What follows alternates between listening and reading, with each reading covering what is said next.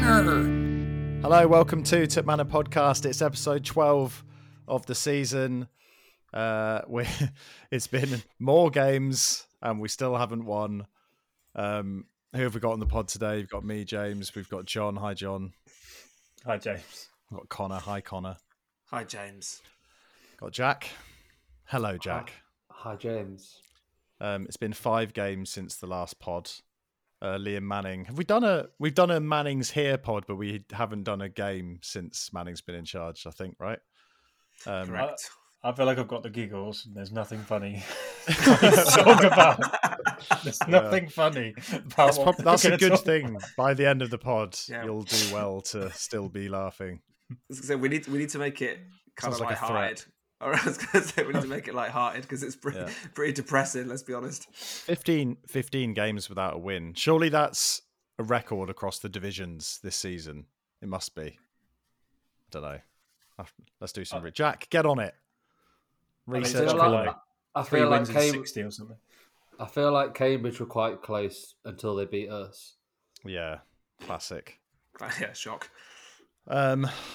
What I'd like, I guess it's been that long, but I feel like because all the other pods and shows about Oxford have already been, that this is the final say on Morecambe away, amongst other things, because we take that long to get to doing a podcast. The ultimate final. That could be our strap line on all of our socials. We're not normally final. We're normally like at least first or... I don't think we are anymore. No, I think we have been. Okay. It's been a challenging season for everyone, all right? Yeah. Well, again, why is that funny? Why am I laughing? Right. So, yeah, Morecambe, Peterborough, Wednesday, Port Vale and Bolton, and we're heading into Pompey and Barnsley. So we'll get through as much as we can on this and we'll see where we end up. Who put in the quote about from Emlyn Begley? He's the BBC Oxford fan, isn't he? Yeah, he does all the live text stuff on games, doesn't he? He said, "Oh, right. I've only just read the quote. A Yeah, quarter That of the is mad. teams in the Premier League and Football League combined, 23 out of 92, have changed managers since Oxford United last won a game of football on the 21st of January." If you don't laugh, you will cry. Like, this is why I'm glad that John's got the giggles. That is horrendous stat. Yeah. Right, news before we get onto the football. James Henry and Sam Baldock to miss the rest of the season. Didn't James Henry sign a 2-year deal at the beginning of this season? There was a few questions asked. As did Sam Baldock. As did Sam Baldock, yeah. As did Josh Murphy. Let's not go there. Let's not do it. There's a not theme developing here. Yeah. To be fair, I think that James Henry is a big miss, to be honest with you. I think he'd be straight in, if he was fit. He'd be straight in my team. Yeah, agree. His experience here would, and I think not only his experience but also his ability on the pitch, I think would drag us a little bit out of this. We really struggle with a number 10. We don't really have one, so yeah. I think we massively miss James Henry, and he almost but single-handedly kept us up on that previous relegation battle, didn't he? I think he would make the passes. The key passes we'd need, even with the few chances we're actually kind of getting off on target. I thought that in the Morecambe game, there was a couple of ops where we got into nice positions and didn't do the right thing. I think he would have done it. Anyway. Yeah. Some good news, Jack. Stephen Negru looks like a bit of a find. That conveyor belt of Irish players doesn't seem to have stopped quite yet. But he came on for Elliot Moore, didn't he? And then he started at Port Vale before being assaulted right at the end. But he looks like a good player, doesn't he? Yeah, he looked very composed, especially against Wednesday, where we were kind of not up against it, so to speak, but probably mentally clinging on a little bit. And then Port Vale, we were very rough and ready. He dealt with it pretty well. But it does sound like his injuries may not see him wear yellow again this season, which would be a big shame for him and for us. I didn't realise that. That sucks. No, he actually fractured his nose or something. Eye socket as well, wasn't it? Yeah, I think it's a double fracture. I think Manning just said it's a mess, so it will take time to kind of Even I think if you wore a mask, it would be too painful to wear with the swelling and stuff. Okay. Anderson was back fit, came off the bench against Port Vale as well. Are we happy about that? I still never know quite where he fits in. It was a bit like Fleming was kind of put on a formation picture of starting left wing. Anderson's another one of them where you just don't, it depends on what formation you're playing. Connor, where would he fit into the team for you? Or is he too high risk at this moment in time when we've just kept a couple of clean sheets? I think he's too high risk if you're going to play 4 at the back, but I think if you're going to play a 3 and then or 3 or a 5, however you want to see it, with wing backs, then perhaps he is a slightly more attacking option than Sam Long. Although off recent performances, if I was going to play three traditional, or I say traditional, but 3 centre backs, I think I would probably play Brown more and Long. To be honest with you, I think I'd drop Finlay, but and then play him out on the right and not play Long as a right wing back. But other than that, I don't really see him fitting in. He's not a winger, is he? I don't think. I want to talk a bit about Sam Long later in this programme. Episode. What is this? BBC News with. I know we've not done one for a month, but it's not going to be that long. I've just got a feeling about it. It has. I put in here any stadium news ? And then the club did that. Just released a 20-minute long video a couple of hours before we've recorded this. So I think, have we all managed to catch? Connor, I don't think you've caught it yet. Caught you off guard, but Jack and John, you've seen it. Main takes away, like he's detailed out the 7 requirements that the council has kind of set the club, and we talked about those, I think, a little bit previously. But it all seems very reasonable things they're asking us to do, and it was a very professional. He acknowledged it, didn't he, at the beginning, Tim Williams, that this is formal for a reason. I hope you understand why it's formal. Yeah, I really liked it, and I don't doubt any of the commitments, like the details that were made against all 7 of them. But fundamentally, that's how you play the game with these things. Like, council puts out these strategies, and you come along and say, right, this is going to help you deliver some of them, or it meets some of them, or all of them. In the case of this, I particularly like the way he handled sort of the green spaces question and allowed him to tease out that actually that piece of land is not a green oasis. It's scrub awful land. That line I think you liked as well, James, about nobody can access it at the moment. So whatever we do with it, it's going to have more people access to it. So I thought that was some good lines in it, really, and it was just quite really full, compelling answer to it all. So yeah.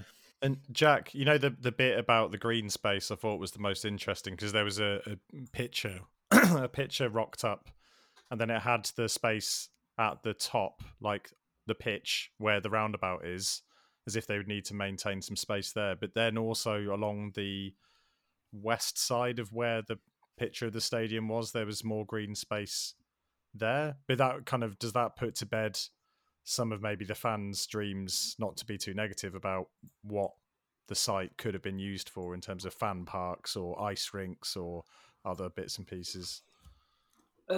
Possibly, but I think with these things, it's about.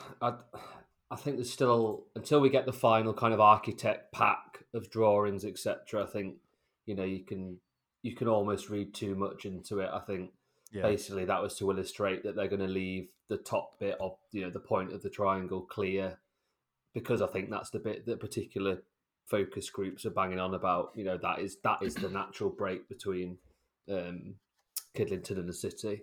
And through consultation and chatting to local community groups, people, supporters, whatever, people will understand that. But this is when you talk to them about some of the wider things you want to do and make it that community hub point. So it's not about saying just put it there for now and then just say no, we're not going to do that, but actually make the case for these are the bits we want to keep as green space to meet certain things, and here we think this might work, and just have that grown up discussion. It's not just about let's just have everything green space just so we can get the stadium through. I think there's a mature discussion to be had about what you do with this limited space, glossing over the fact if you'd done it in the original site, you could have had 3 times this amount of stuff. But that's just me moaning about it. No. Anything stand out to you, Connor, that you've seen there? Anything that's a surprise? Not particularly. No. I'll be honest. No. I need to go back and listen to Tim Williams, his address. So I'm going to do that once the pod's finished. Cool. Don't do it now. No, I'm not doing it now. You look distracted.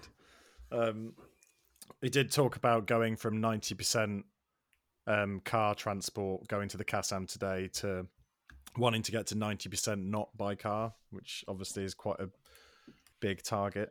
I did also start wondering as to whether if there wasn't, and it might be a ludicrous suggestion, if there wasn't enough space on the actual triangle site, whether they would look to do anything around the park and ride area in terms of building more stuff around there. But it's already been built on in a sense, but I guess we'll see. There's no point in speculating about any of that stuff.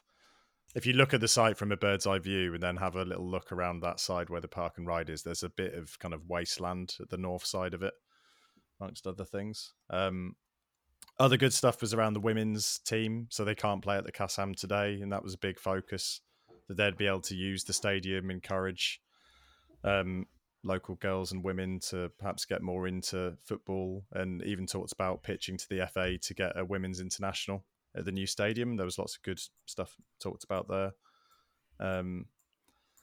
Yeah, I mean, it's as John has laid out, it's just very well done, playing the game a bit, but in all the right ways. And the club's now asked, there's a new kind of initiative going, #StandUnited, where they're encouraging fans to post on socials, videos and whatever else they can do, and get the hashtag going and give the club that support. And who knows how they'll use that in ongoing kind of marketing material to kind of demonstrate that it's something that the community is really keen to happen. So I'm sure you can find that. If you're listening to this, you know where you're looking to find all of that stuff. So there you go. Should we talk about football? I don't really want to, but Can we go very, very briefly back to the Killington Parish Council meeting? oh yeah, good point. The delightful activity Jackie Weaver. Of Friends of Stratfield break. I mean, we don't have to sort of regale the whole story. I mean, the Oxfox update was comprehensive, and I'd absolutely read that if you can.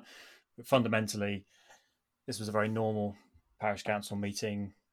Oxford's councillor was there, Niall Williams was there talking to people. It was all well-natured, some people challenging, some people supportive, perfectly reasonable discussion to have. And then right at the last point, Friends of Stratfield break threw in a very archaic sort of community poll sort of feature, which asks the residents of Kidlington to say they oppose the stadium. This is before full plans are laid out, you know, what it actually means. This is all still theoretical at the moment. And it will cost the parish council about just under 10 grand or something to run this poll. And it was 10 people have to say, we want to have this poll. 2 of them, after this kind of thing was chucked into this meeting at the last minute, said, no, actually, we don't want to get involved with this. Sounds all very sort of cloak and dagger and pushed into trying to make a bit of apparatus that doesn't, this poll won't actually mean anything in the grand scheme of things, but it's something that can be thrown in front of planners. If it goes a certain way, showing like a majority, it's something that can gum the whole process up. And I think my point is that this is the sort of stuff that we as a collective who want this stadium to happen will get thrown at us. And it shows why when the club does these sort of we stand united and ask you to write to people, we do have to do it, because there's people who are kind of out there looking at and planning to use archaic parish council mechanisms to try and force something that's not in the hole's objectives. Speech over. No. I kind of forgot a lot of that stuff happened, but I do remember the Oxfox email that came out, and then but wasn't there something in there that, like you say, a certain amount of people can initiate a poll at any time, and then it costs the parish council, and then the parish council money has to pay for it, which is ultimately. But anyone can initiate such a thing, or do you have to be within the parish? Because there was some of the fine print with people thinking of, you know, it's such a ridiculous concept, but they could really set themselves up for a really difficult time by loads of additional polls being I don't pushed yeah forward I or don't know the whatever, answer and it was just to that. but I forget. even so, it was a sort of clearly very underhand. And again, I mean, if you really need to have that poll, fine, but have it when everything's on the table. Yeah.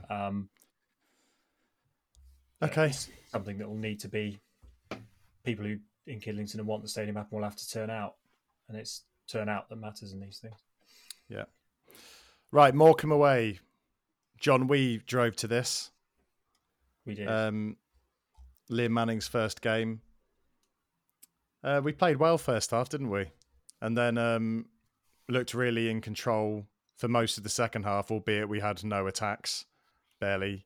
But it just didn't look like we were going to concede. And then, I mean, the quality of everyone's play completely fell apart. I mean, I thought the first half, considering it was first game under a new manager, was actually pretty good. Like, I know you were there, you were moaning about Wildshut, and I was like, it's all right. He's kind of he's unpredictable, and that's shaking their defence up a little bit. But I didn't really have a problem with it, and it was a great goal by Marcus Graham. But then the second half was like jumping around a bit. It was like watching the Port Vale game. It was just so poor in quality. And then the defending sort of for that goal could have been avoided. And this is the annoying thing about this. I think we should have won that game, and it would have changed the whole dynamic of where we are today. But that's almost a pointless comment. No, it is true though, isn't it? And they, to be fair, they could and probably should have had a penalty at the end, which would have been absolutely destructive. But yeah, the goal was. We scored a goal from open play, Jack. That was good, wasn't it? Yeah, it was. Yeah, it was actually. To be fair, it was actually. Great goal. It was actually really good from Wildshut, which is why the kind of bloody annoying note that we've got on the notes here is so kind of apt, because he's gone from being on paper a top class winger at this level to basically becoming the worst kind of winger at this level, which is turns up for about 30 seconds per game and does something good, and then proceeds to infuriate you for the rest of the game. He's got this remarkable habit of not bringing the ball with him and kind of constantly reaching behind him and then knocking it off against a. If I was defending against him, I wouldn't like it, because he doesn't know what he's going to do, and then equally you don't know what he's going to do. But then equally, the flip side is if I'm attacking with him, I've got no idea where I'm going to need to be to get on the end of the ball. Yeah. If it will ever come. To be fair to him, turning up for 30 seconds a game is still more than Josh Murphy does. Hey. I'm really not in the... Wildshut, actually, when he came on at Port Vale, did play O'Donker through after some good work. But at the same time, Morecambe and most of the other times I'm seeing him, he just, looks like he doesn't know what's going on. Has that kind of arrogant flair about him that doesn't suit a team that's battling relegation. And I imagine he could come across, I don't know, obviously we don't see everything about him, but when you see him in interviews, he's quite like a arrogant, cocksure, funny kind of guy. I bet he's good fun to be around, but at the same time, sometimes I wonder if he's the right character that you need. The best time I saw him was when he came on against Bolton. And I think at the moment, even though we are down to the bare bones, that might be the best role for him, because he looked quite... And we were playing pretty well as a team generally, so it does all raise each other up. But I thought he was actually quite good in that role. So maybe that's where we leave him. He goes on the outside an awful lot of the time, doesn't he? Like tries to go past his well, he was against Bolton very often. Yeah, but also, against Morecambe and other games, he kept coming inside, which both Brown and to a degree Murphy always try and do. And you just sort of look at it and go, why are you constantly coming inside? Spaces, yeah. I've just remembered. He wins quite a few corners for us, though. Wildshut. He just kicks it against the fullback and it goes up the corner. That's basically what he does. The one frustration I had from the Morecambe game that's just come back to me is Marcus Brown absolutely killed their fullback in about the first 3 minutes and got him booked, and then never did it again once. And he hugged Brown hugged the touchline for the first 20 minutes as well. He stayed wide and had him on, and then he moved in like an inverted winger after like 30 minutes, and everyone was going, "Get the guy sent off! Like, just run at him, get chalk on your boots, just knock and run him. Like, just try it." It was weird. It's that type of thing where if you're a manager, I'm not. I think I'm delighted by the way Manning's there, but you'd imagine Manning saying just that, like, get at him, keep doing it, you're getting success. And after he scored his goal, you're thinking as well, second half, he's going to have that guy. Anyway, yeah, 1-1. So the rot ends. We get a draw. Should have been a win. But then we go away to Peterborough, and I watched the second half of this, but it was 0-0. It was a decent performance, wasn't it? But as in defensive performance, they didn't look overly dangerous, and we've been to their place and had some really tough games over the years, right? So keeping a clean sheet there, and we had a couple of chances. Wildshot actually probably had our best chance. If you take the Bolton game slightly out of this, I thought of the 4 games before that, the Peterborough game was the most sort of encouraging all round, and we kept up the performance level for the entire game and basically nullified Peterborough. I know we didn't score, and we'll get on to like the fact we can't score for Toffee, but they basically completely ran out of ideas, and our game plan was fully implemented, and that I found was encouraging. The problem with all this is it's having to be put in with not enough games to spare, so that's why it's not. It's lovely to say that, but it doesn't. At the moment, it doesn't mean anything because we've got 5 games to go, and it's scary. The Peterborough one was the one that gave me a little bit of hope, as in we went there, like you say, we completely nullified one of the best attacking teams in the division. We had a bit of grit about us, and there's a comment here in the notes, lots of references to knowing what we're doing in terms of a shape and a system, and it looks like it. We looked like units that actually knew each other, knew their jobs, knew who was covering who. And I got quite a lot of hope from that game because I didn't expect us to come away with anything from there. Especially when you see the starting 11 where we had Joseph, Wildshut, Brown, Murphy, Brannigan, and McGuane. Is the I think all the comments when we saw that lineup was, "Oh, this could be 5-5," or but I was really excited. Look, that's like a FIFA lineup, isn't it? 5-5. Imagine us scoring 5 goals in 5 games, let alone 1 game. They're Tishy Manga. I didn't. When did they sign him? Chesterfield, January. Oxford City guy. Don't get started. Let's talk about him. We should have signed him. We could have had him. He got 40 goals for Boreham Wood in 4 games. Right. But yeah, I kind of know what you mean, John. Like, good.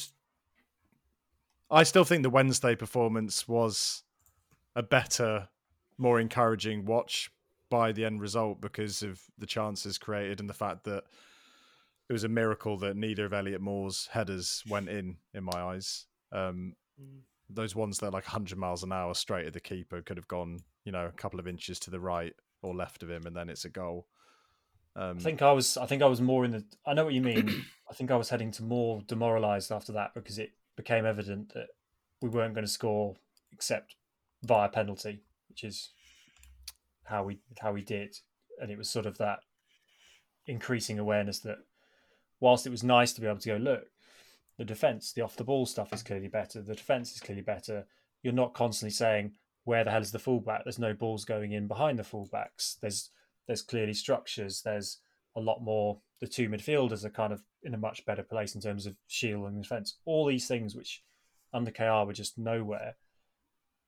But then in that Wednesday game, it was like, I don't see where our goal comes from, even though Sheffield Wednesday, as we put in the notes again, were bang average and not even better that time when we were away and definitely should have won. How do you guys feel McGuane has been playing in the last few games? Because obviously Bate has gone and got injured, but there was a time where McGuane wasn't getting in the side. He's come back in. I felt that he struggled a bit at Vale, and I was going back with JB, and he was talking about how his first touch is always backwards, and when you actually kind of think back and look at it, it is like whenever he receives the ball, he's kind of turning back around and running backwards a bit before he opens himself up to then think about what he's going to do, and that it slows for a team like us at the moment. Most of our possession is in around the back 4, and then the frustration is it seems to skip the middle of the park and it's just punted for a 50-50, probably 60-40 because the other team's got beefy centre-backs clambering down on a single striker. But that seems to be the way we play at the moment, which is why we're just not creating.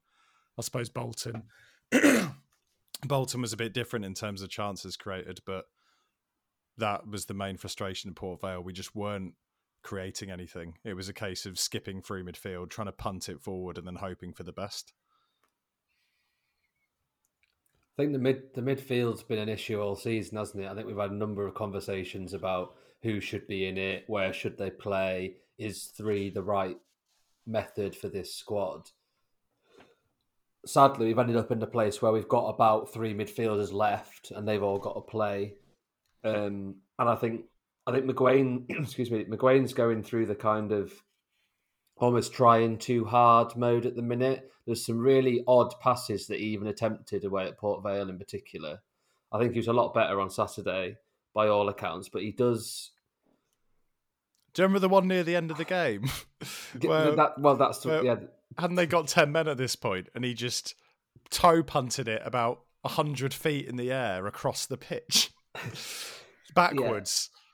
Yeah. I mean, what happens at Port Vale? I mean, like, I can't confess to have seen as much of it as I would like to, but it's just saw bits of it. I mean, like, it just seemed like an absolute wormhole of mess as a football game from our team. Because to the McGuane point, I thought the second half against Bolton, that's the player that you want to see him be, that he can be. It was all quick passes down the sides, forward clips, all the stuff you want him to do as the more. He was definitely a lot better against Bolton, and he is the defensive-minded one in this, or played in that position. But then, I can't turn around and say, sort of in any of the other games, he had a particularly good performance. But at Port Vale, it just sounds like something happened down there that you guys went to that was just an abomination in every single way. Really good turnout wasn't there like 1,000 Oxford fans or something there?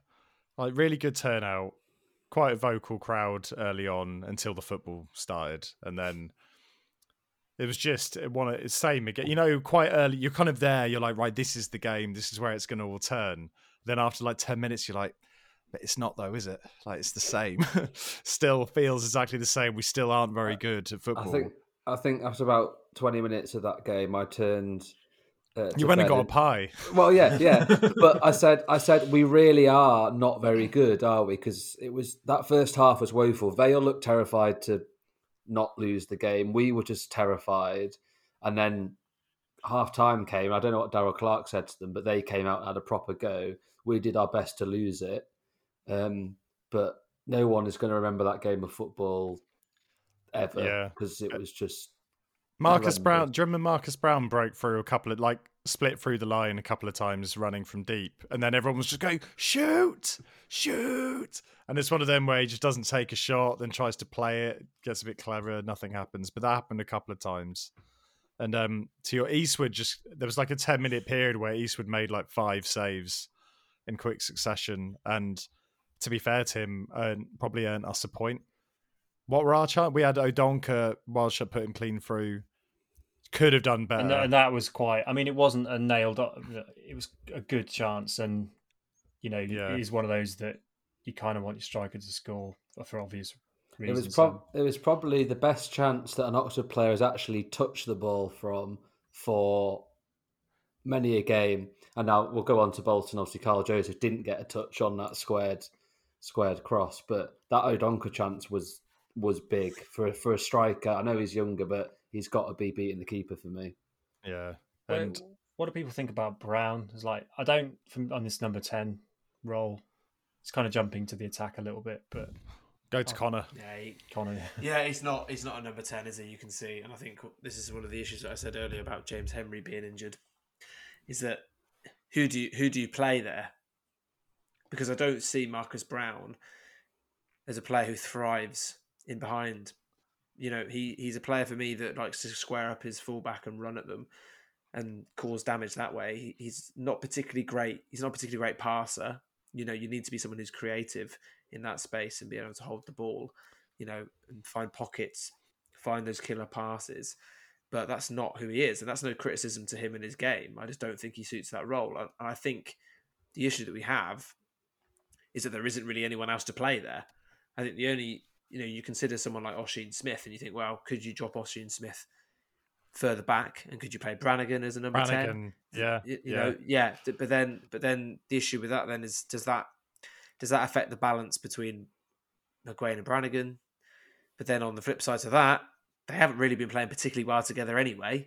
So I think for me, I think given recent performances and the way our wingers have been performing, as in not very well, I think I would quite happily see Oisin Smith play as an 8 and then push Brannigan into a 10.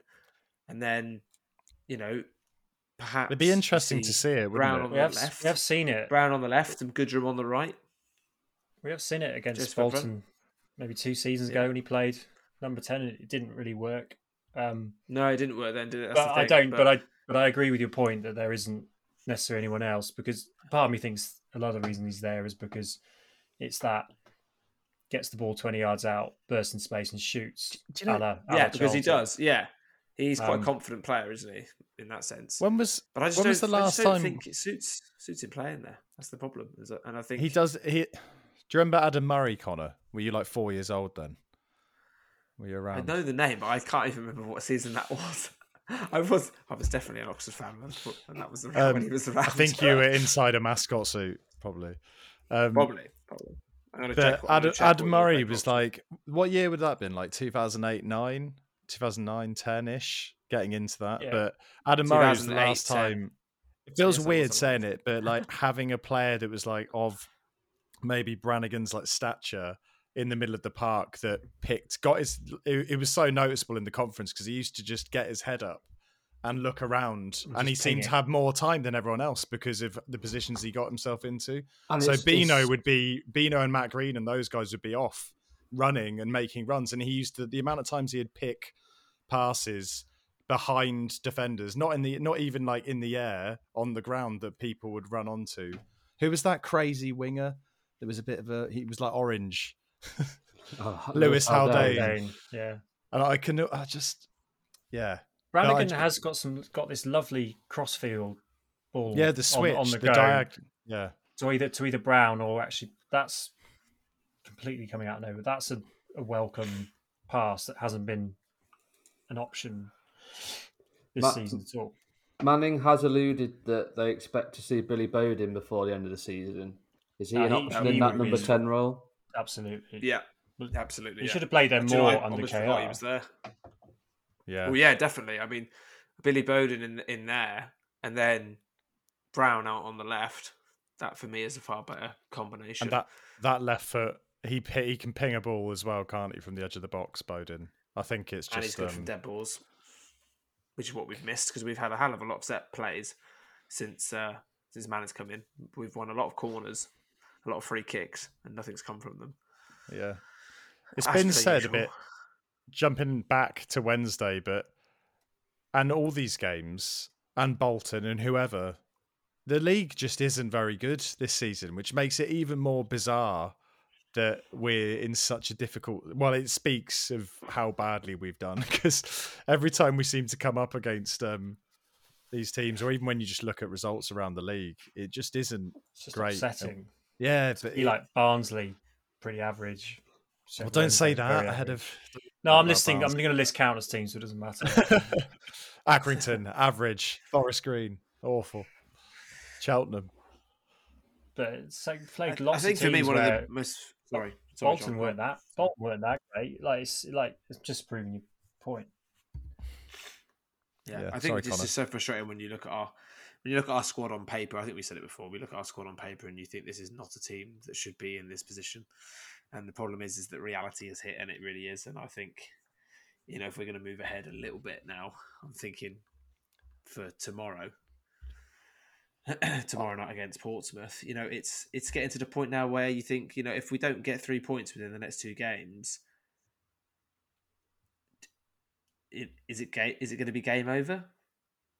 I think we have to get 3 points from the next 2. Yeah, I think Jack you said that as well, right? Yeah, but I think we have to. We have to go in with 43. Would that take us to 43? We're on 40 now. Yeah. Yeah, 140. And then 1743. Yeah. we're just not going to win those 3 games at the end of the season. Like, we're not going 15 games without a win to then miraculously turn it into fucking That's 9. how I feel. Yeah, I that's how I think feel, the because big I think chance that, is the tomorrow. confidence is clearly on the floor, despite the fact that Manning's come in and done his best.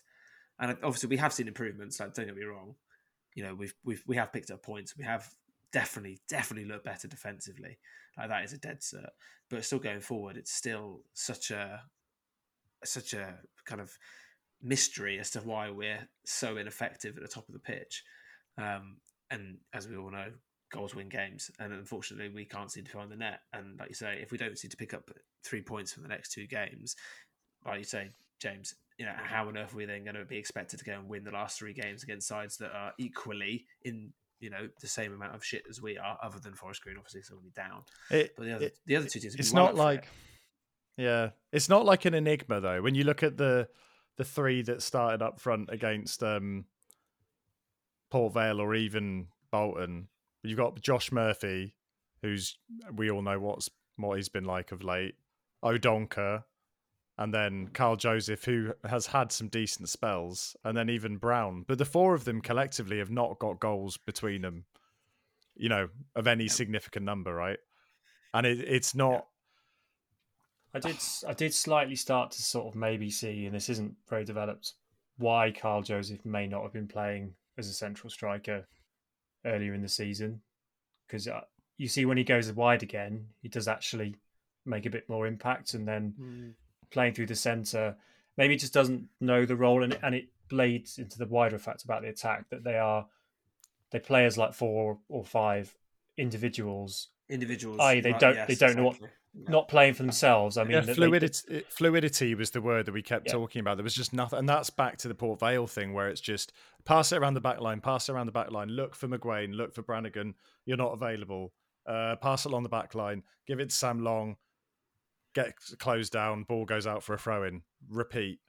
Like it was the same constant kind of flow of football every time, where it's just passing around, can't find a pass, and no one makes that step to turn and open the game up with runners to pick out. And so off the ball, like, massive improvements in all different departments. It's just on the ball, doesn't seem to be the attack has any idea what the plan is. So I'm not necessarily saying Carl Joseph can't play down the middle, because who else have we got to play down the middle? Because I'm not on the O'Donker train whatsoever. So part of it is what's around him and playing into him as to why it's not clicking. A little bit there is quality, because I think a better striker or a more established striker scores that chance against Bolton that was whipped across. Bolton, he misses. So it is a quality point as well. Yeah, I wonder whether or not Carl Joseph does himself a little bit of a disservice by the amount he presses, because he presses so high and so fast, and he runs an awful lot. And I don't feel like he gets much support around him in that press. And I feel like he almost tires himself out. Not saying that he's, the guy is unbelievably fit. I mean, you showed that against Bolton. I mean, towards the end of the game, he was still the player who covered the most miles, without a shadow of a doubt. But I wonder whether or not that kind of links into his lack of quality as well. Is it almost like perhaps his energy stores are not where they should be when it comes down to key moments. And that's a very, physiological assessment. But still, I do wonder whether or not sometimes his press from the front line, being a number 9, is sometimes part of his problem as well. It'd be very interesting to see, though, whether or not, the discussion we're having now about this number 9, whether or not it actually changes before the end of the season. Are we now going to see, what we've seen from the squad now and the side that's picked? Is this basically going to be what's stuck with for the next, for the end of the season? Or are we going to see something change? Are we going to see Tyler Smith play up front? Are we going to see Joseph play out wide? Are these things actually going to change? I'm not convinced they will, but I wonder whether or not Manning and the rest of the backroom staff are, having serious discussions about this and thinking, maybe this is not the right way to go, given the fact we've done it for the last few games and it hasn't worked. Jack, you were looking like you were going to make some thoughtful points on multiple occasions. I'm intrigued now, because you're doing all the thoughtful poses with your hand and like scratching your beard and stuff. I'm just. Well, you've got a beard for And I the was going sake, to of say the, that. sake of the tape. Where's that come from? Beardy Jack. Beardy Jack. All my thoughtful points have gone now. No, my main point was the Joseph chance from Saturday feeds back into a lot of the conversation we've had about the shape we play. He was the only person within about 15 yards of that ball when it was played across the pitch. Yeah, we have two wingers and a number 10 on. I think this leads into how much we miss James Henry. How many times over the years have we seen James Henry kind of arriving onto a ball on the edge of the box, taking a touch, getting a shot away? It's same as O'Donker's not chance, but it got cleared over the bar by his own defender at Port Vale. There was no one else in the box apart from O'Donker. Again, when he had the chance that Wildshut put him through, there was no one else in the box apart from O'Donker. We do not get bodies in the box. So to come to Connor's point about do we play Tyler Smith, do we go to a 2 up top? I think we need to, because we're getting to that point where we need to win the second ball in the box. We need to have an option because it's not working at the minute, both from a quality point of view and a fact that there's no options. There's no options. But there's never... I still just can't believe O'Donker's being thrown in continually. Where he's had a bit of a spell, he's got a taste of it. I think that's been good for him.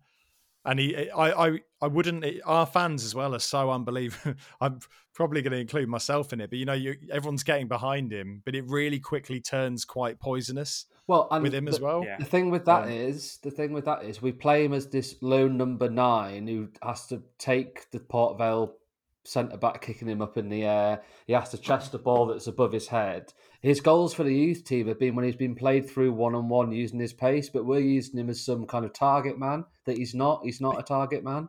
It's weird that he doesn't look quick against Bolshe League One centre backs, but maybe it's just how they're managing him. But he doesn't look like he's got pace. I'd like to see him in a 2. Yeah. Whether that's with Smith, whether it's with Joseph, the fact we're even having to consider who that other striker would be rather sums up January. Did we play 2 against Pompey in the reverse fixture where he scored that goal? That was a great goal, wasn't it? Am I making that up? Joseph one. Yeah. I might be making that up. But that was the long ball, wasn't it? O'Donker chested it up and Joseph hit it first time. Joseph scored that goal, yes. sorry. But he might have been played as a 2, or did Joseph play deeper that night? I think Joseph was wide on the right hand side. Because he kept getting fouled out there. I remember it. I'd be interested to see the fact. I mean, Ossian Smith played that Morecambe game, did okay.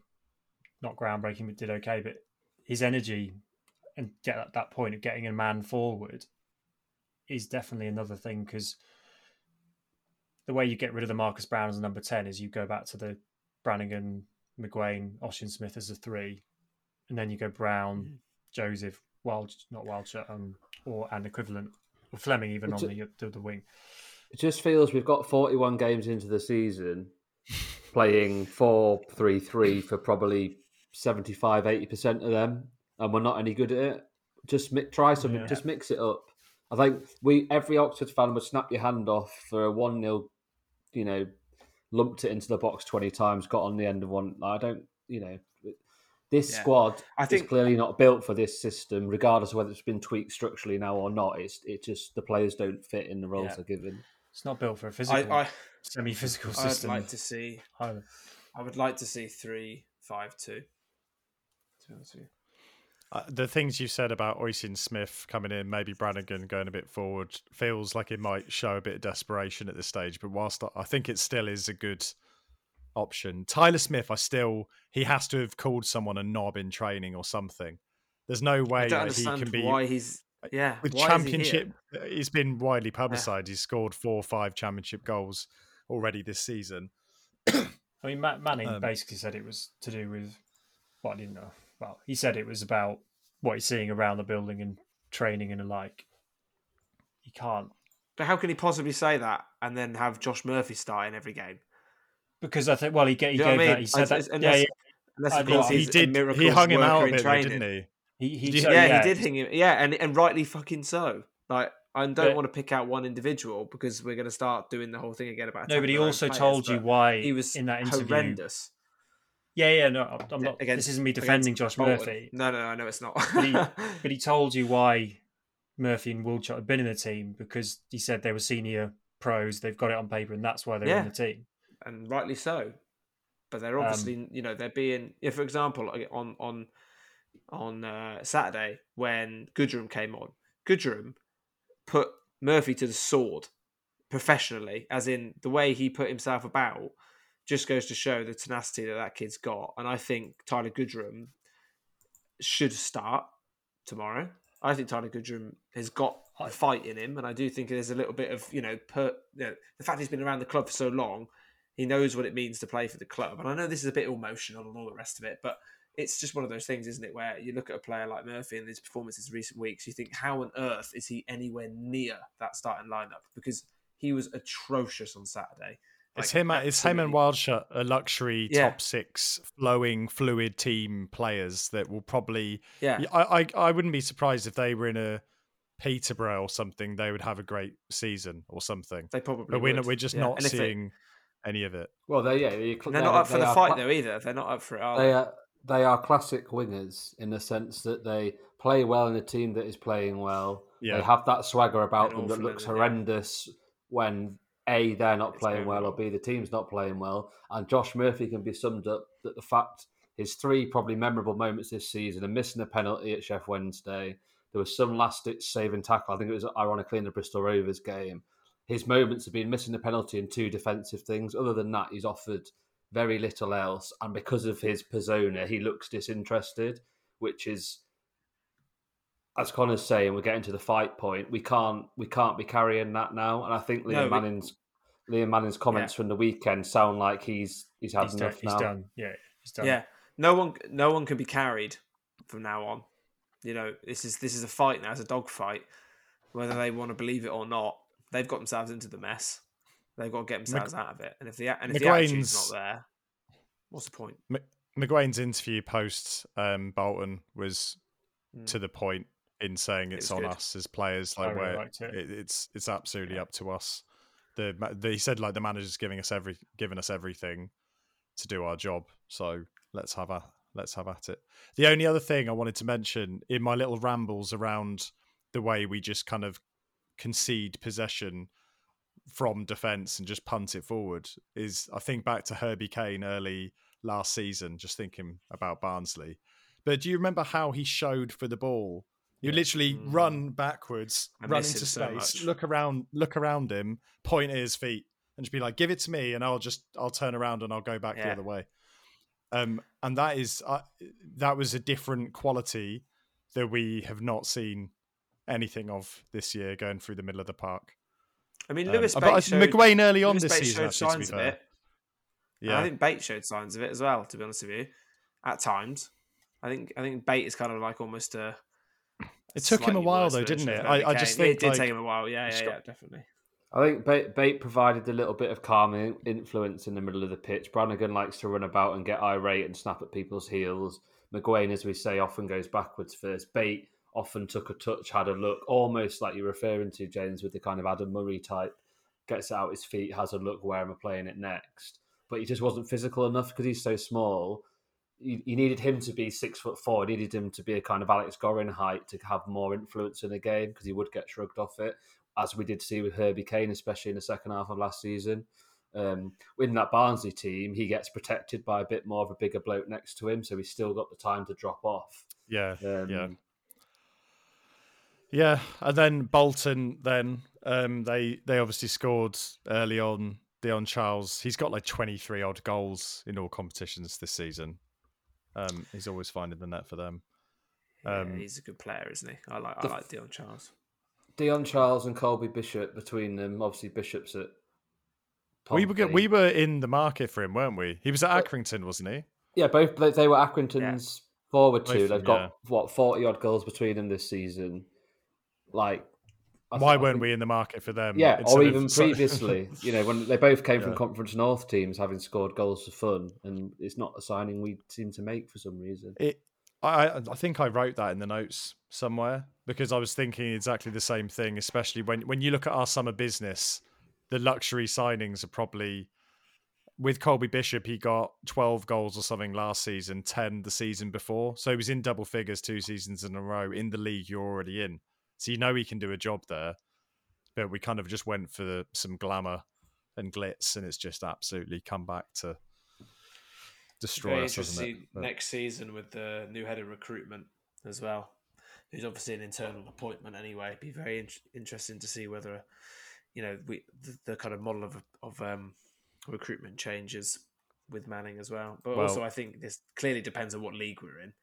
Yeah, and who can you get out of the club to create space? Because we're going to have to. It's going to say we're going to have to balance some wages, but then unfortunately, there's quite a few players that are still on contracts, and if other clubs don't want to come in, then they're going to sit there, aren't they? Yeah, we're going to have to spend some money to correct. Exactly. Yeah, accept it. Red card. Connor, you were there. The keeper comes flying out at Joseph's feet like Superman on acid. Do we need to talk about this? I'm still seething from it now. Honestly, I was there at the game, and I can honestly say, hand on heart, I don't think I've ever been so I don't even know, just emotional about a decision not going the way it should have. I was absolutely. What did you do? I couldn't believe. I'm not saying anything else. I couldn't believe. I couldn't believe that it was that it was a yellow card. The thing is, the ref was quick to give the yellow as well. He ran straight over and got the yellow out instantly. No consultation with anyone around. No. Just wanted to get it over and done with. It was like, the linesman's that side. The linesman's that side as well. Yeah. And it's just, I just cannot fathom how on earth that was not a red card. Like, I'm sorry, that I see some fans on Twitter like pointing out that Joe should have knocked the ball towards the corner flag. Bollocks! It doesn't make a fucking difference whether he knocked the ball also barely into the corner flag. I think it kind of he didn't hoof does a little bit. He didn't. Flag. He's taken a touch. Do you know what I mean? It's a touch. It's a natural progression of the ball. And also, the player making the challenge. No attempt to play the ball. The player making the challenge is the goalkeeper with his head outside his own box. Exactly. I just can't fathom how it was not a red card. I've seen people saying, "Oh yeah, the defender would have been covering, so it wasn't a clear goal scoring opportunity, whatever." Well, if you flip it the other way around and the defender took Joseph out, he would have been one-on-one with the goalkeeper. Exactly, and been sent off. Yeah. And apart from that version, the keeper can't use his hands. Yeah, exactly. That. But also, you've got the double jeopardy thing. If it was inside the box when the goalkeeper took him out and it was a penalty, then obviously it's not a red card. There's no double jeopardy rule. You're not going to get. No, it is a red card unless they make a obvious attempt to play the ball, which I'm not sure the keeper did. I don't know exactly. So and the thing is, right? It's hindsight's a wonderful thing, of course, and obviously there's no two ways about it. It would have changed the complexity of the game massively because A, it would have been a red card, but B, the goalkeeper would have been sent off, which obviously means another goalkeeper's got to come as a sub, another player's got to come off, and systems change, blah, blah, blah. And it would have opened the game up massively for us. But this is the thing, I just cannot understand the consistency of refereeing at this level. The week before, we're talking about the Sheffield Wednesday, and we're talking about the penalty that we were awarded. Never a penalty. Never in a million years was that a penalty. It wasn't. No Oxford fan can say that was a penalty. It was like someone placed a turtle in the middle of a piece of grass in front of you with openness either side of the turtle, and you just ran over the turtle instead of the things. And that's a great. This is the problem. Refereeing is obviously it's such a complex and subjective experience being a referee, and I understand that, but I just can't fathom how much it influences the games at this level now, and it's becoming so emotionally charged for so many of us because then there's so much more waiting on it. Of course, if this happened in the second game of the season, you'd go, "Oh, well, I'll get over it. It is what it is." But for we still had 24 shots to their 4. Regardless of the amount of players on the pitch, and I agree. Didn't get a goal. I think 24 shots. I think the word shots is being generous. To be honest with you, I don't think many of them tried the goalkeeper. The quality. I think Kieran Brown's was the only one. Yeah, exactly. There was some from outside the box decisions about when to shoot and how to shoot. Secondly, in the second half were just not great whatsoever. I mean, it was so frustrating. Bolton scored early because it meant Bolton could soak us up in the second half, and we were playing actually pretty well. Like, there were loads of Bolton fans commenting on how good we were and how well we played. And if it'd been 0-0 or anything, I think we probably do go on and win that game second half, because they would have had to come out a lot more. They realised that we were playing better than them, and they would just have to hold it out. And then we just didn't have enough quality in very tight spaces because they could sit back to score even less than we normally do. And we didn't create. Was there any other clear-cut chance? Was there any clear-cut chances created? Didn't Joseph have a decent chance at one point? I don't know. It was the only thing I can think about is obviously, like we said earlier, about Joseph missing that ball across the box, and that was it. That's the only time I can think of. It was such a frustrating game because we did play well in the second half. It was just one of those games where you could see that it wasn't going to happen for us, and obviously it didn't. Don't get me wrong, Bolton defended extremely well. They were very resilient. But they didn't look like a top six side. They didn't turn us over and make us look, put us on our backs or anything. I just find it such a frustrating game to lose and to drop points. That's why it'll probably be 1-0 against Barnsley. We've just got to make sure we get a result tomorrow night. Home to Pompey has to happen. Huge. I did like, by the way, on scrape together to give to Mousinho to let us win. I forgot to say, I enjoyed Manning's interview after Bolton when they asked him about the referee, and he went, "I don't want to comment on that, but he's a disgrace and he's arrogant and he's a terrible person. Not sure he should be in his job, and they should review things." And I was just like, he was a walking ego. You could just tell in the way his body language when he gave yellow cards, or it was all sort of very hand in, get out the way. I'm whatever his name is, Stephen Stocks or Stockbridge or whatever. Sebastian something, wasn't it? Yeah. That's why he got verbally assaulted at half time. Not from me, obviously. Before we played Bolton, I think, Jack, you'll have posted this, but Paul Beasley's fans view on Rage Online was a nice summary of where we're at, where it says, we now know how not to lose. We still don't know how to win.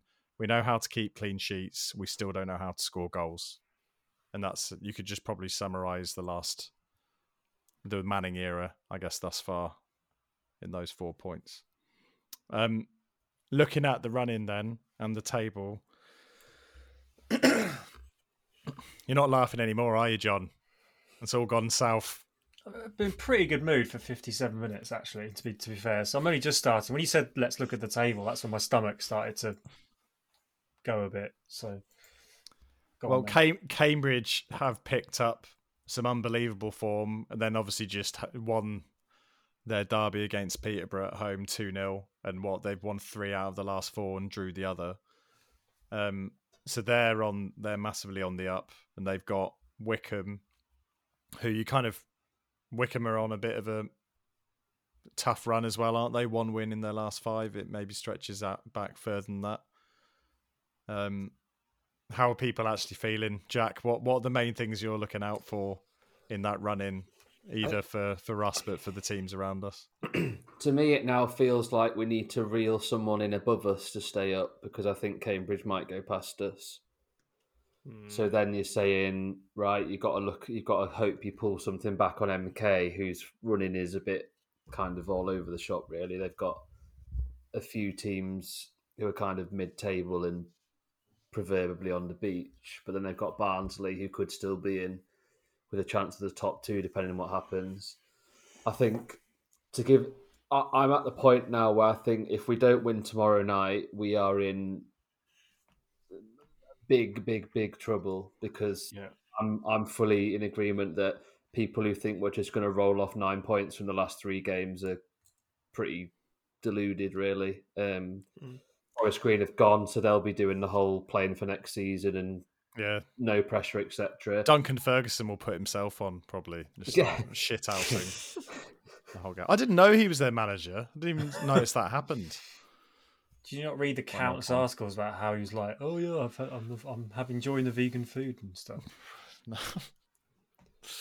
I just think of Barnsley I think Barnsley, they can just grind a result out, and we just don't have the personnel to kind of cause them any problems. Yeah.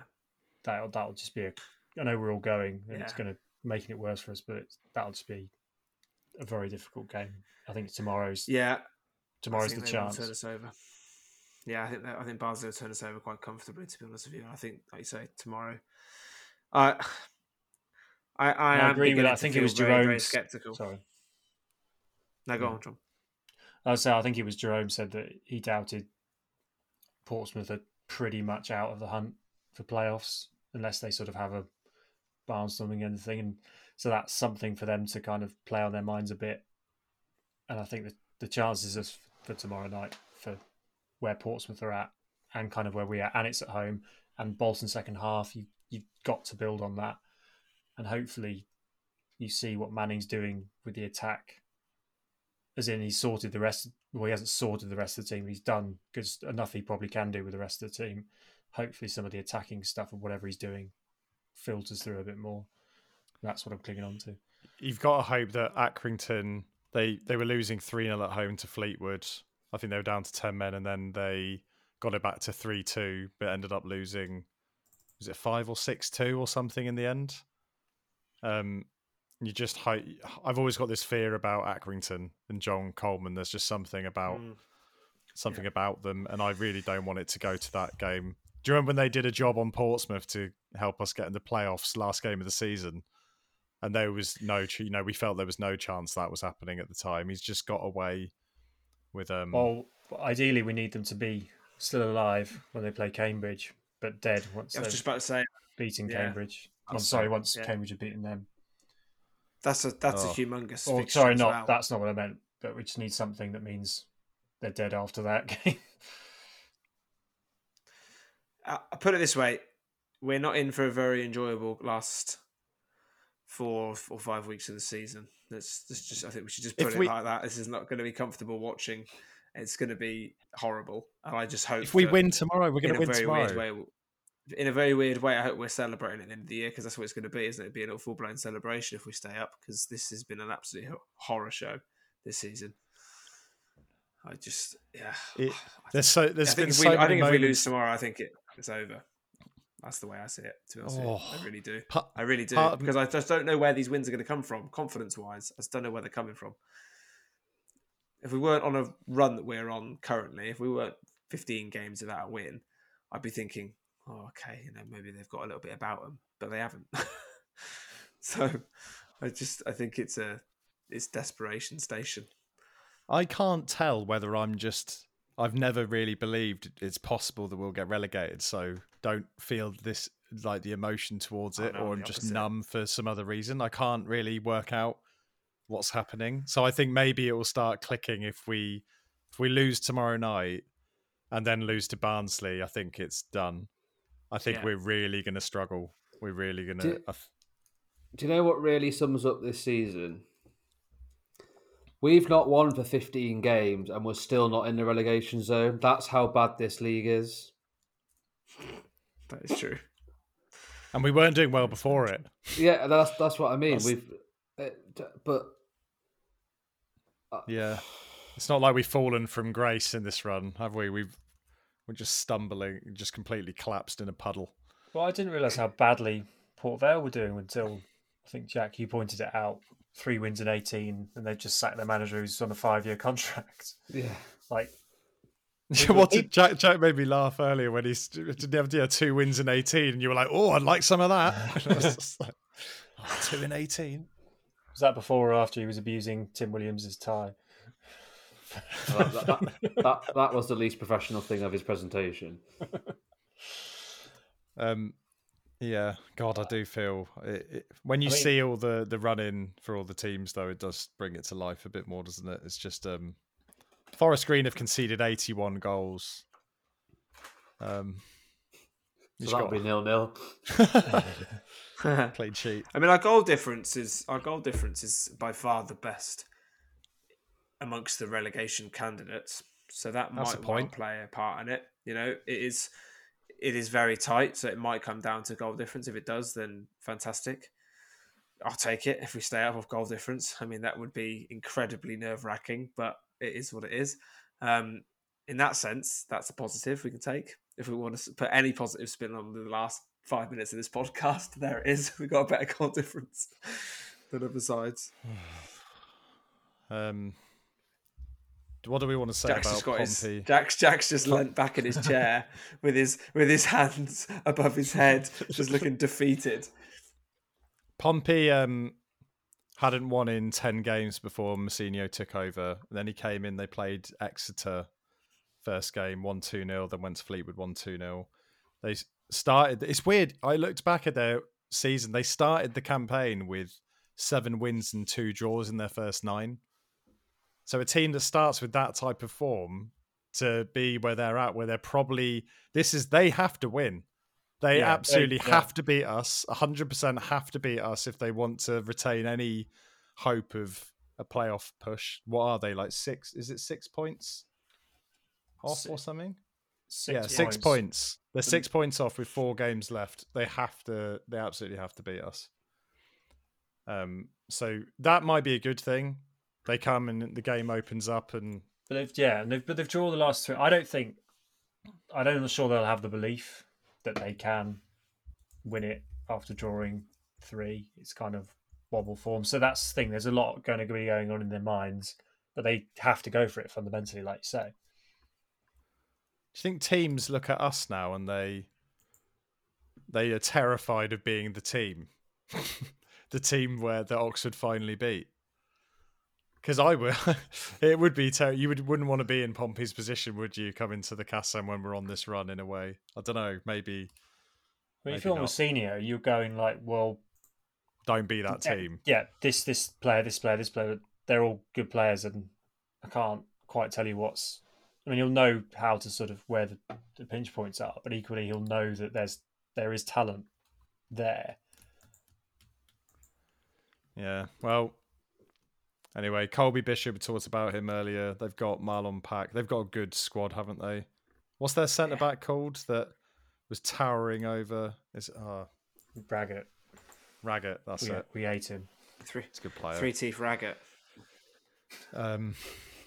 Does what's his face still get games for them? Rat Boy. What, Curtis? Curtis, yeah. Rat Boy. No, he doesn't. Where did that come from? Curtis doesn't. He's still on his crutches, bless him, from his ACL injury, isn't he? Is he? Okay. Yeah. If there's only one player on the of all the players in the entire world who you'd wish that on, it's probably him. Right, predictions for Pompey. Jack, go. Lose 2-0. Connor, go. That was so cynical. Connor, come on. I've been so positive for predictions this season. I'm going the other direction. No, I think you're right, Jack. I think lose 2-0 as well, to be honest. Do you know what? Actually, lose 2-1. Because we'll score, we'll go 1-0 up. Everyone will be like, oh, fuck, it's happening. And then we'll lose 2-1. Penalty. It'll be a penalty. Well, John? We'll score a penalty. I think we win. God knows what the score will be. Oh, wow. I think I predicted 3-1 against Port Vale. I'm not doing that again. How many goals from open play have we scored in this run of 15? Because it's funny, you can count them on one hand, can't you? Because it's like, it's Lewis Bate against MK Dons, was it? Yeah. And then Brown against Morecambe. Is that it? I think so. Two goals. 2. 1-2. Unbelievable. Is there more? Oh, Derby. Well, if you look Yeah, Derby was 2-3, so he scored in that. Joseph scored, got put through 1-1 at the end, but Sam Long was from a free kick. Goals. There you go. Plymouth Confident again now. 5-1 Oxford. I'm going to say, John, what did you say? Sorry, just a win. Just a win. Can I have a scoreline, please, so it happens? bottle job. 2-0. And the goal scorers, please. And a constant Carroll. Brannigan and McGuane with a darting run. No, let's not get carried away. Brown. Okay. Which one? Oh, no. That was a loophole. You can't ask me that. Right, okay. With a long throw in. Did you see it when his man bun came out? He looked like a sort of warrior type with his locks, like black sweeping hair everywhere. It was much better than the man bun. Maybe you should do that. Just embrace it. That was the highlight of the football. for the last 15 weeks or whatever it's been. Barnsley beat Forest Green 5-1 on Saturday to help them get to that 81 goals conceded. Since late January, they've had 13 wins, 2 draws and 2 losses. In come Oxford United. Rolling into town. Devante Cole. That's Andy Cole's son, isn't it? James Norwood's into double figures, even though their fans were really not that keen on him for a while. Nicky Cadden's pitching in with goals and assists. Yeah, they're in a place where you look at their remaining fixtures and they're still competing for the autos, aren't they? Very much so. So they're... What's it? They've got Ipswich to play, who are in second, and they've played a game less than Sheffield Wednesday in third. So, with knowledge that they're playing Ipswich, it's kind of still in their hands, in a way. So, they're playing Lincoln tomorrow night. So let's hope they get some injuries. Herbie Kane, do you remember that's where Herbie Kane's form completely dropped? Lincoln away. That's what Barnsley have got on Tuesday. So maybe that will be the same again. He'll forget how to play football for the rest of the campaign. They play us, then they've got Ipswich at home straight after us. So they're going to be on it, aren't they? It's a big game. That's going to be a big game. No matter what happens with us on Tuesday, that game on Saturday is massive as well for both sides. When you can take a glimmer of hope, but the problem is it's away, that we did effectively shut them down in the home fixture. Like they were pretty poor and then settled for a point after about 60 odd minutes. What was the score? We lost 2-1. We lost 2-1 at home. Oh, sorry. Right, fine. No. Yeah, because Nick, do you not remember Herbie Kane did you loved it? Oh, yeah, sorry. He was really composed fine. And then turned around and Nicky Cadden right. was running in behind him and we were like... But the point was, yeah, fine. Sorry, they did a job on us on that. They weren't particularly good in that game. Is probably the point I'll... Yeah, we had slightly more possession and nearly twice as many shots, and we pulled one back relatively late on through Elliot Moore as a header from a corner, scored from a corner, and then Kieran Brown hit the bar as well towards the end, and we were unlucky. I remember us saying, "Yeah, that's what I'm trying to cling on to. The essence you summed up, rather than the incorrect scoreline." We did. I think we drew the season before, like 2-2. I remember they would have been in the championship, wouldn't they? I remember a 2-2 draw with them where we went 2-0 up, and then they absolutely creamed us after that. I haven't had a nice experience at Oakwell. Has anyone had a nice experience at Oakwell? Remember us opening day of the season, lose 4-0, and 4-0. What's that guy's name? Got injured. Sammy. Who Carruthers. Got injured? Samir Carruthers. Yeah. Got injured straight away. Yeah, I was at that game. That's the only time I've ever been to Oakwell. I don't think I'll ever go again because of it. Simon Eastwood got injured that day as well. That was a terrible day. I was giving us the big licks. My mate Paul's a Barnsley season ticket holder, so I remember just on the way to the game being like, "Yeah, we're really good. You'll be really surprised with the fluid football," and then they just battered us. I'm not doing that this Saturday. You won't be seeing any fluid football from an Oxford United team on Saturday. All right. Predictions for Barnsley then. Let's do that as well. Jack. Then we'll finish. We'll win 1-0. Yeah. What? Hey, how have you gone from can I have something really specifically? Give me something really specific that's happening in that game. Tyler Smith's going to go through a 1-on-1, trip over, and Joseph will put the ball in the net in the last minute, and there'll be scenes in the away end. Oh my God. And then we'll all wake up. I actually kept thinking away to Port Vale. I had this like inner monologue going where I was thinking like, surely there's going to be a moment between now and the end of the season. That's the moment. And I'm going to be there for it, and it's going to happen. You said that stuff out loud. You were doing that at Morecambe. I was like, what are you on about? Yeah, but I believe there was a moment at Port Vale as well where the cross came over from I think it was a free kick, and Findlay just looked like he had an open header with no one anywhere near him, and their player got the slightest nick on it before it hit Findlay's head. And I was like, in my head, I was like, this is it. It's happening. And then it just was taken away from us.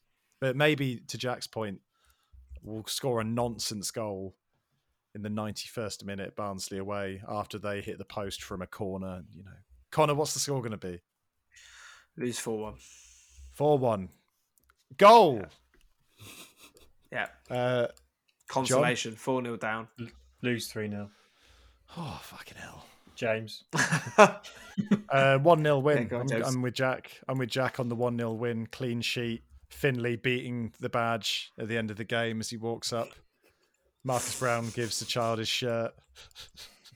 And then we lose to Cheltenham on Tuesday. McGinty just runs around celebrating. It's going to be great. Can't wait. All right.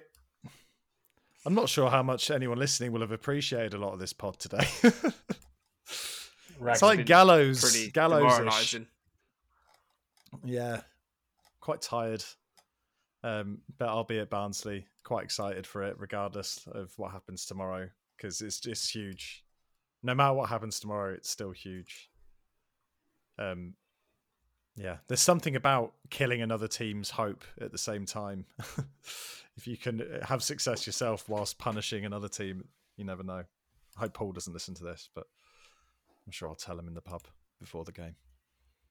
Right, thanks for listening, everyone. And come on, you Yellows. We're winning tomorrow night. See you later.